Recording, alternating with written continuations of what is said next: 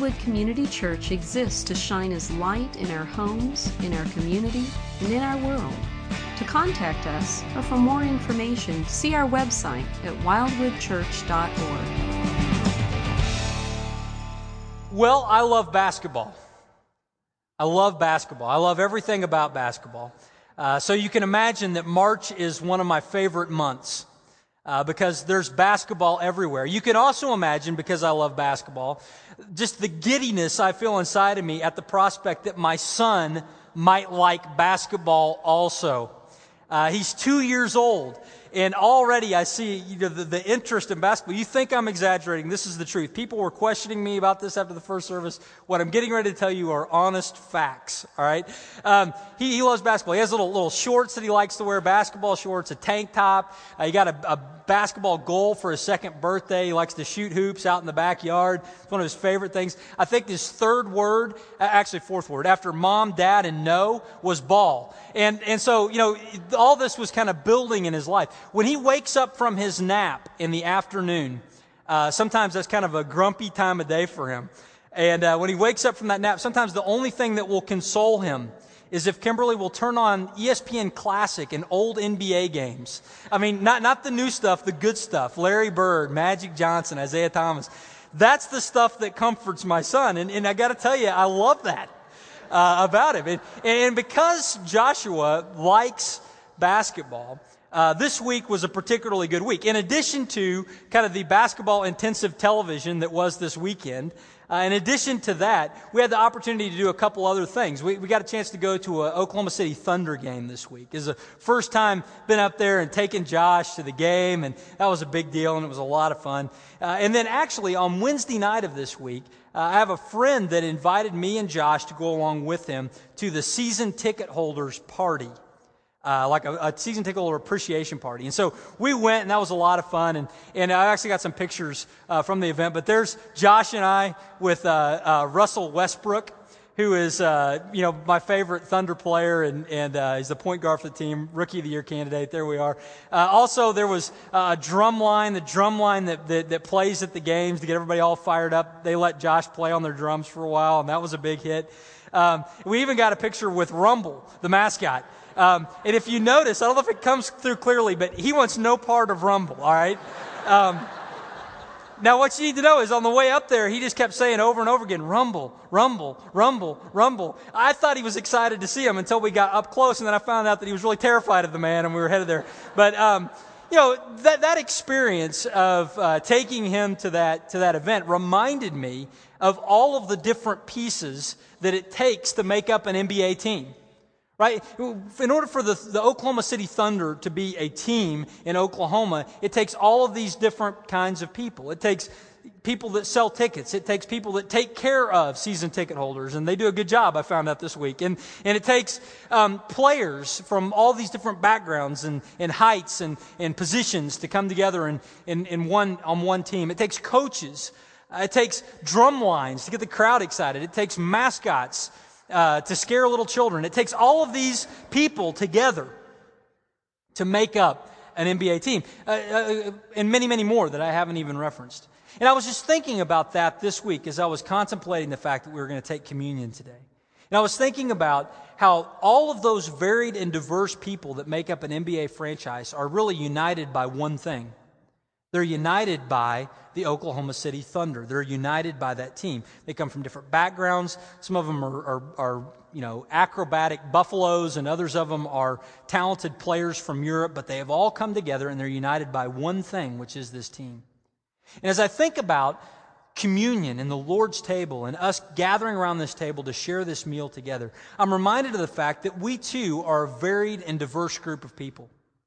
We too are people from different backgrounds and experiences, and we come together around this table and we remember that we are united by one thing also. But that one thing is the person of Jesus Christ. And so there is unity expressed at this table, and that's what we're going to look at today. And really we're going to talk about it in terms of being the body.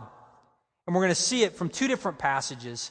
One of them is from Mark chapter 14, verses 17 to 25, and the other is 1 Corinthians chapter 12, verses 12 to 27. So we're going to head there today with a little bit of reflection, and then we're going to have an opportunity to celebrate communion together. So if you've got a Bible, take it and open to Mark chapter 14. That's where we're going to begin. Mark chapter 14 is where we're going to begin, beginning in verse 17. Mark 14 is at the end of Jesus' earthly life. He had come down to the earth. He had already fed the 5,000. He'd already fed the 4,000. He'd already walked on water. He'd already preached the Sermon on the Mount. He'd already gathered 12 disciples. And now he was at the point of his life where he was focused on the cross. He knew his days were coming to an end. He was focused on the cross of Golgotha, where he was going to offer his life as a sacrifice for the sins of you and me. And on the night before he goes to that cross, he gathered with his disciples and he had a meal. And that's what we see in Mark chapter 14, beginning in verse 17. I'm just going to read these verses for us. It says, "When evening came, Jesus arrived with the 12.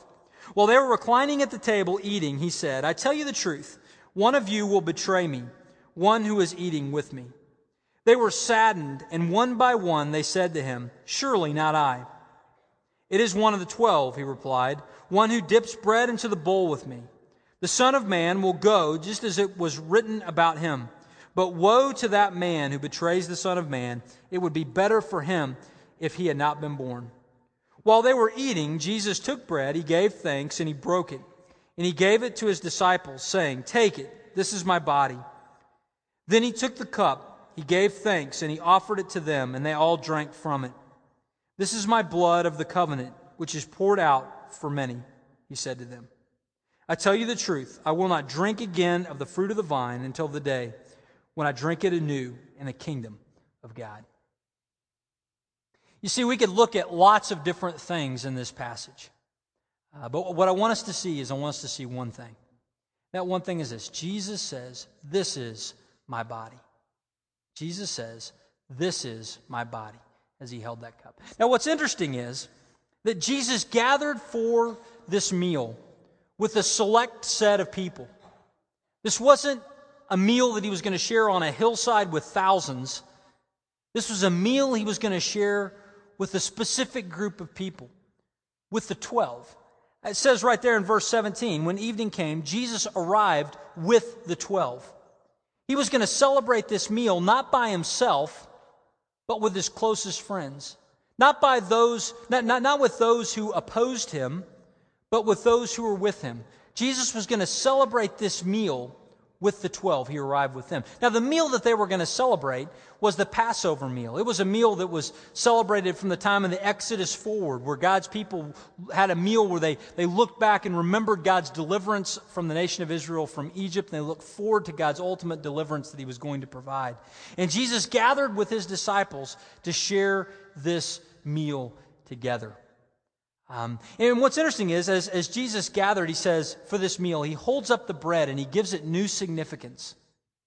He holds up the bread and he says, "From now on, when you see this bread, remember my body." He says, "This is my body." Now, you may come from a background where you have heard that taught in such a way where the bread actually becomes the body of Christ.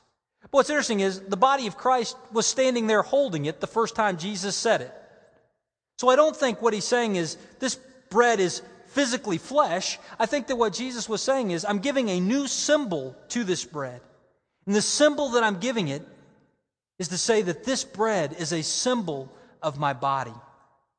Now that was significant because the body of Christ is what was going to be broken on the cross. It was going to bleed on the cross so that our sins could be forgiven. But it was the body of Christ that did more than just forgive us from our sins, but it also united people who would never have been united otherwise. See, the 12 people that arrived with Jesus weren't buddies prior to Jesus coming on the scene.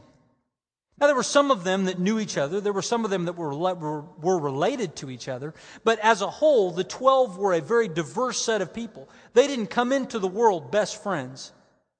Now, sometimes we can think of the 12 disciples as like a team, a traveling team that Jesus decided to adopt. No, these were 12 diverse people that Jesus decided to call to himself. It was in the body of Christ that they found their unity.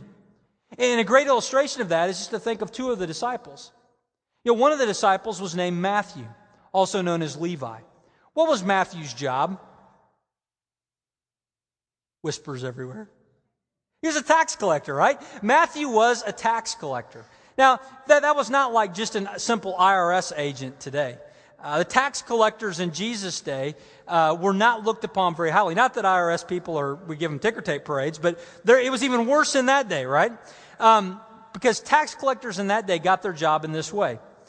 The Roman government would say, okay, in the area of Galilee, we believe that Galilee owes the Empire of Rome $10,000 in tax. Who wants that bid?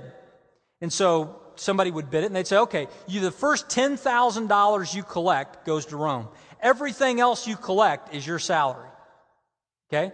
So not only would the person who got the job, like Matthew, be working for Rome, but he was also double-crossing all of his countrymen, right? They knew that every fancy coat that he wore, every nice pair of sandals on his feet, he had taken from them.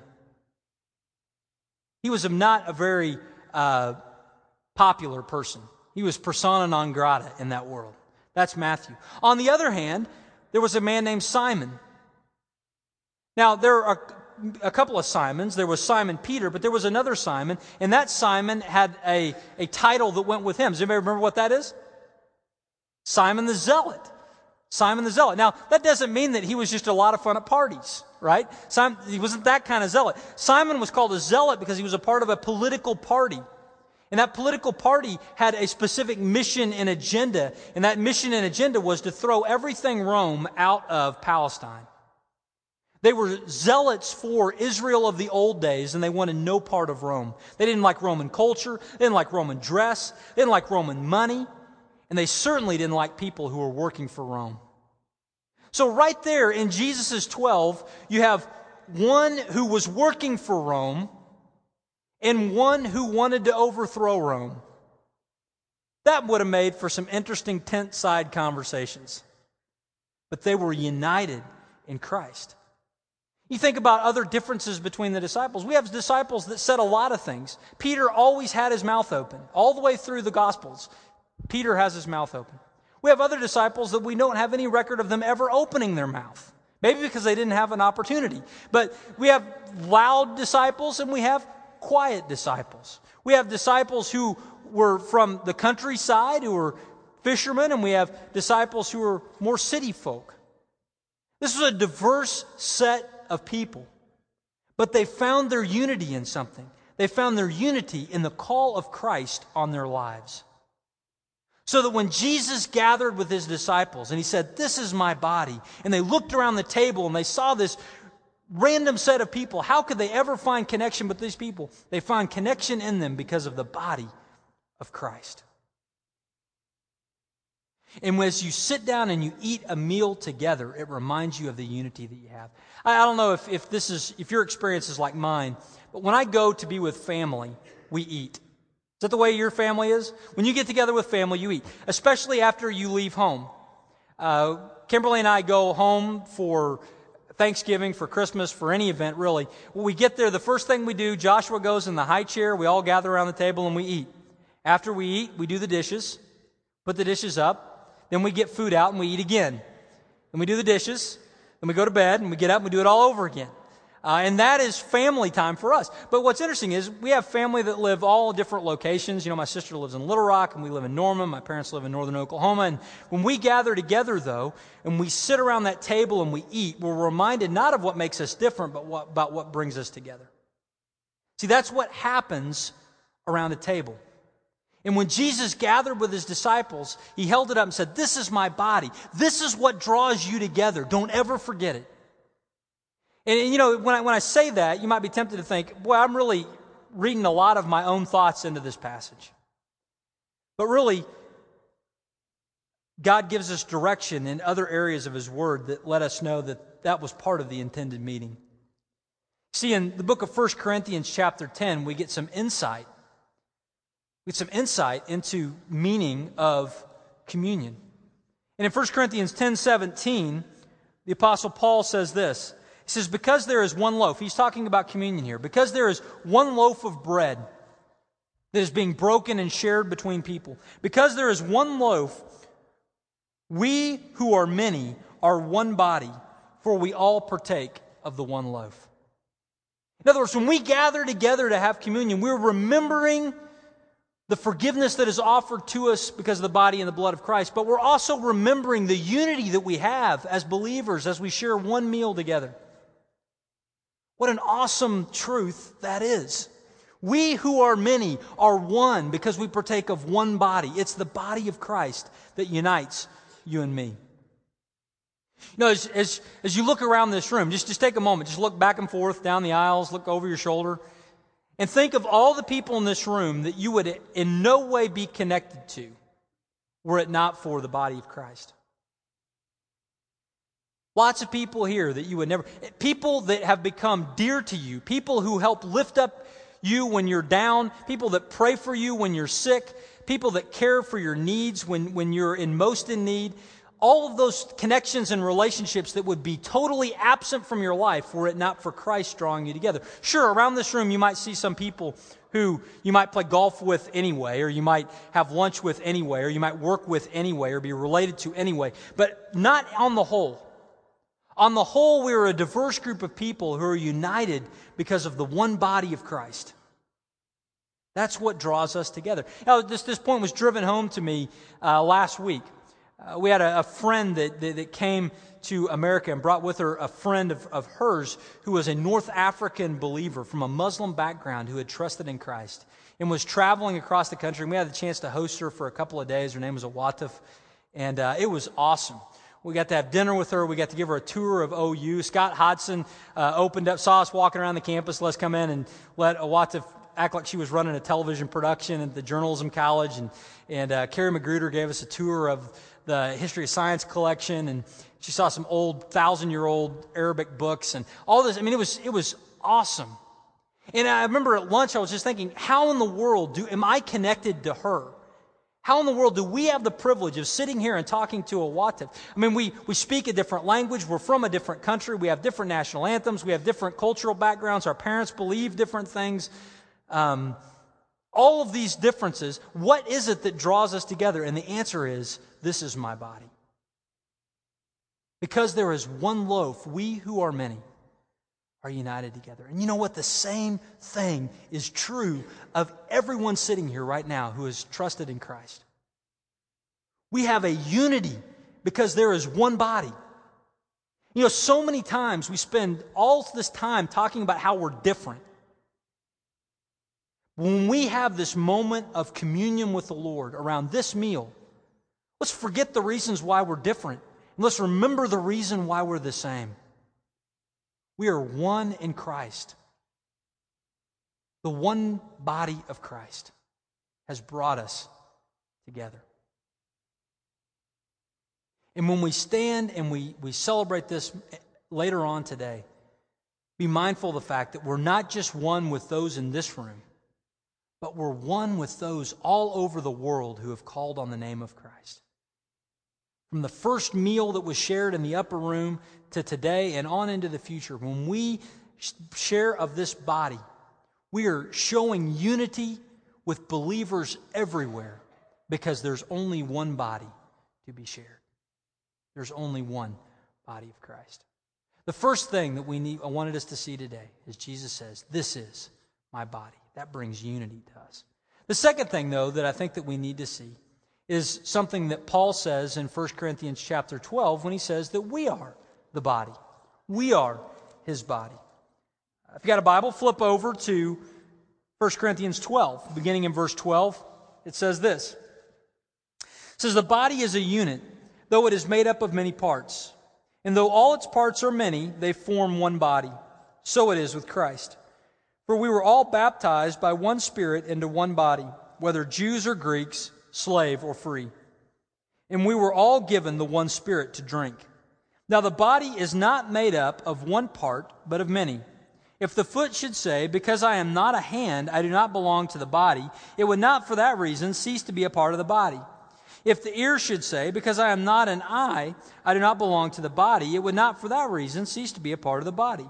If the whole body were an eye, where would the sense of hearing be? If the whole body were an ear, where would the sense of smell be? But in fact, God has arranged the parts in the body, every one of them, just as he wanted them to be. If they were all one part, where would the body be? As it is, there are many parts, but one body. If the eye cannot say to the hand, I don't need you, and the head cannot say to the feet, I don't need you. On the contrary, those parts of the body that seem to be weaker are indispensable. And the parts that we think are less honorable, we treat with special honor. And the parts that are unpresentable are treated with special modesty, while our presentable parts need no special treatment. But God has combined the members of the body and has given greater honor to the parts that lacked it, so that there should be no division in the body, but that its parts should have equal concern for each other. If one part suffers, every part suffers with it. If one part is honored, every part rejoices with it. Now you are the body of Christ, and each one of you is a part of it.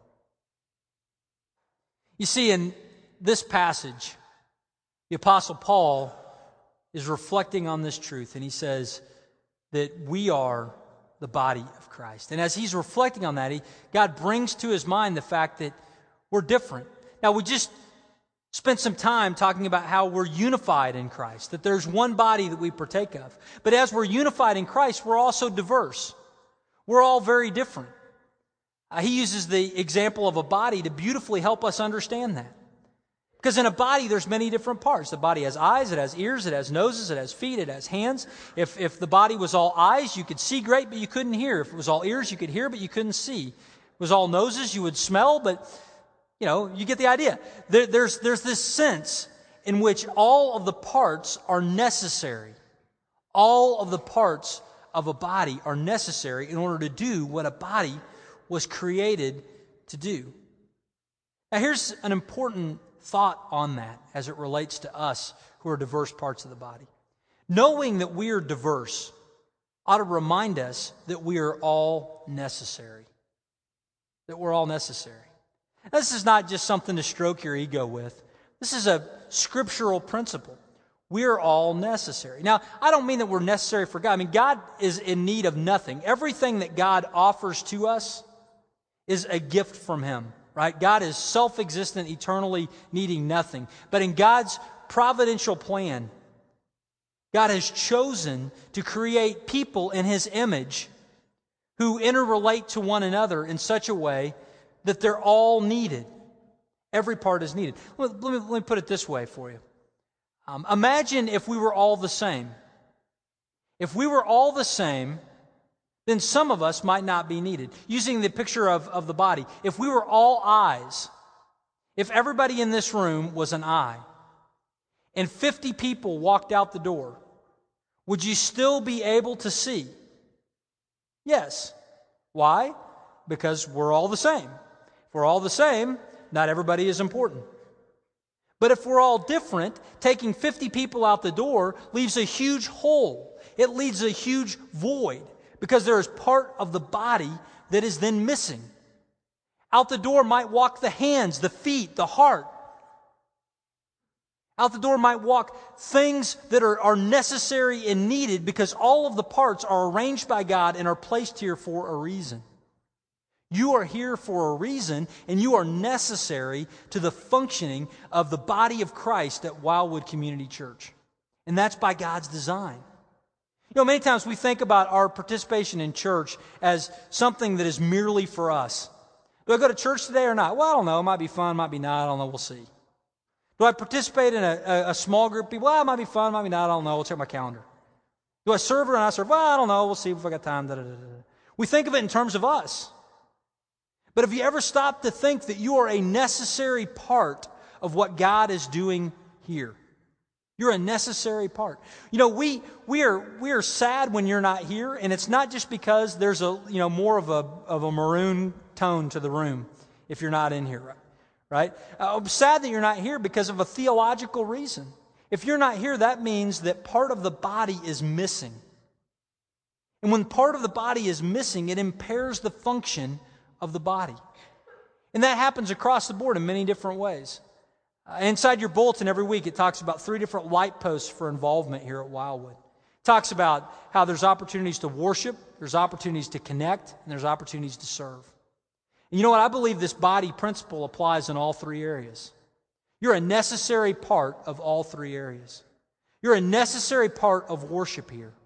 You realize that if you're not here in worship, that more than just an empty seat, if it's just an empty seat, we'd get seat fillers from town that would just come in and fill a seat, right? This is more than that. If you're not here, there's more than just an empty chair. There's a voice missing from our choir singing praise to God. If you're not here, there is one less person to look around and see as we declare unity together when we take the body of Christ in communion together. There's one less visual reminder of your presence and participation in our body here. Your involvement here in worship is necessary. The same thing is true about your involvement financially. I'm not saying that so that you give more. I'm saying that because we just need to think about that. God has placed us here for a reason. We're a necessary part of the body in our presence and participation in worship in all ways. Our presence is important and necessary when it comes to our connection with others. If you're not a part of the small group that you're in, then there's a void that's missing. There might be a comment that you offer that is significant in somebody else's life. There might be a handshake, a hug, a time that you stop and pray with somebody. All these different things that God might do through you that might be missing if you weren't a part of that group. So you're a necessary part of that group as well. God wants to bless others through you as you participate in that group. I'm not so arrogant as to think that only people that stand on this stage have something to offer. What a woefully inadequate statement. All of us are necessary parts of the body. All of us are necessary parts. If you're not serving, there's a unique way in which God has gifted you to serve. And I don't mean just serving like you got a title and a badge. I mean just using who God has made you to be to minister to others in some way. It might be at work, it might be in the community, it might be within the walls of the church. If you're not doing that, there's a necessary part of the body of Christ that's missing. And anytime there's a necessary part that is missing, the body is dysfunctional. If you've ever seriously injured a part of your body, you know this to be true. Several years ago, I severed my Achilles tendon and ruptured. And when that happened, I lost function of my foot. And it's amazing, you think, what's a foot, right? Not a big deal. I mean, everything else is still there. It's still there. It's just not functional anymore. And when the foot is not functional, it's amazing what you can't do. You're on crutches all the time, and you can't even carry something from the counter to the sofa, which is a big deal in my life. So, that's something that's lost when you're on crutches. You're dysfunctional in some way. When it's your right leg, you can't drive. You're dependent upon other people for rides. What an American thing to say, right? We all got our own cars. But, it changes your life, right? It changes your life. When the body is dysfunctional, when a part isn't working, a necessary part is missing for us to do what God has created us to do. You're necessary to the body life at Wildwood. You ever thought about that? See, when Jesus gathered with his disciples that night, he gathered with a diverse set of people, and he said, "This is my body. You are unified in me. Never forget it. Because there is one loaf, we who are many are one in Christ." But then he says that we're the body. We're diverse, meaning we're all necessary. This morning, we're going to end our service by taking communion together. And as we take communion, we have an opportunity to declare together, publicly and before the Lord, that we are one and we are diverse, so we are necessary. Consider that as we go before the Lord in prayer. Father, I thank you for the time that you have given us today, and I thank you for the awesome privilege of being united with this group of believers. Father, I think of the people in this room that you have blessed me through in intense ways, and I would never have known them apart from you. And so, Father, I just want to thank you, because when your Son went to die on the cross, you offered me forgiveness and eternal life, but you also offered me a community of believers united in the one body. I thank you for that. And Father, that is true for all here who call on your name for salvation. We thank you for that. Father, I pray that you would prepare our hearts now as we celebrate the awesome fact that we are one in you. In Jesus' name, amen.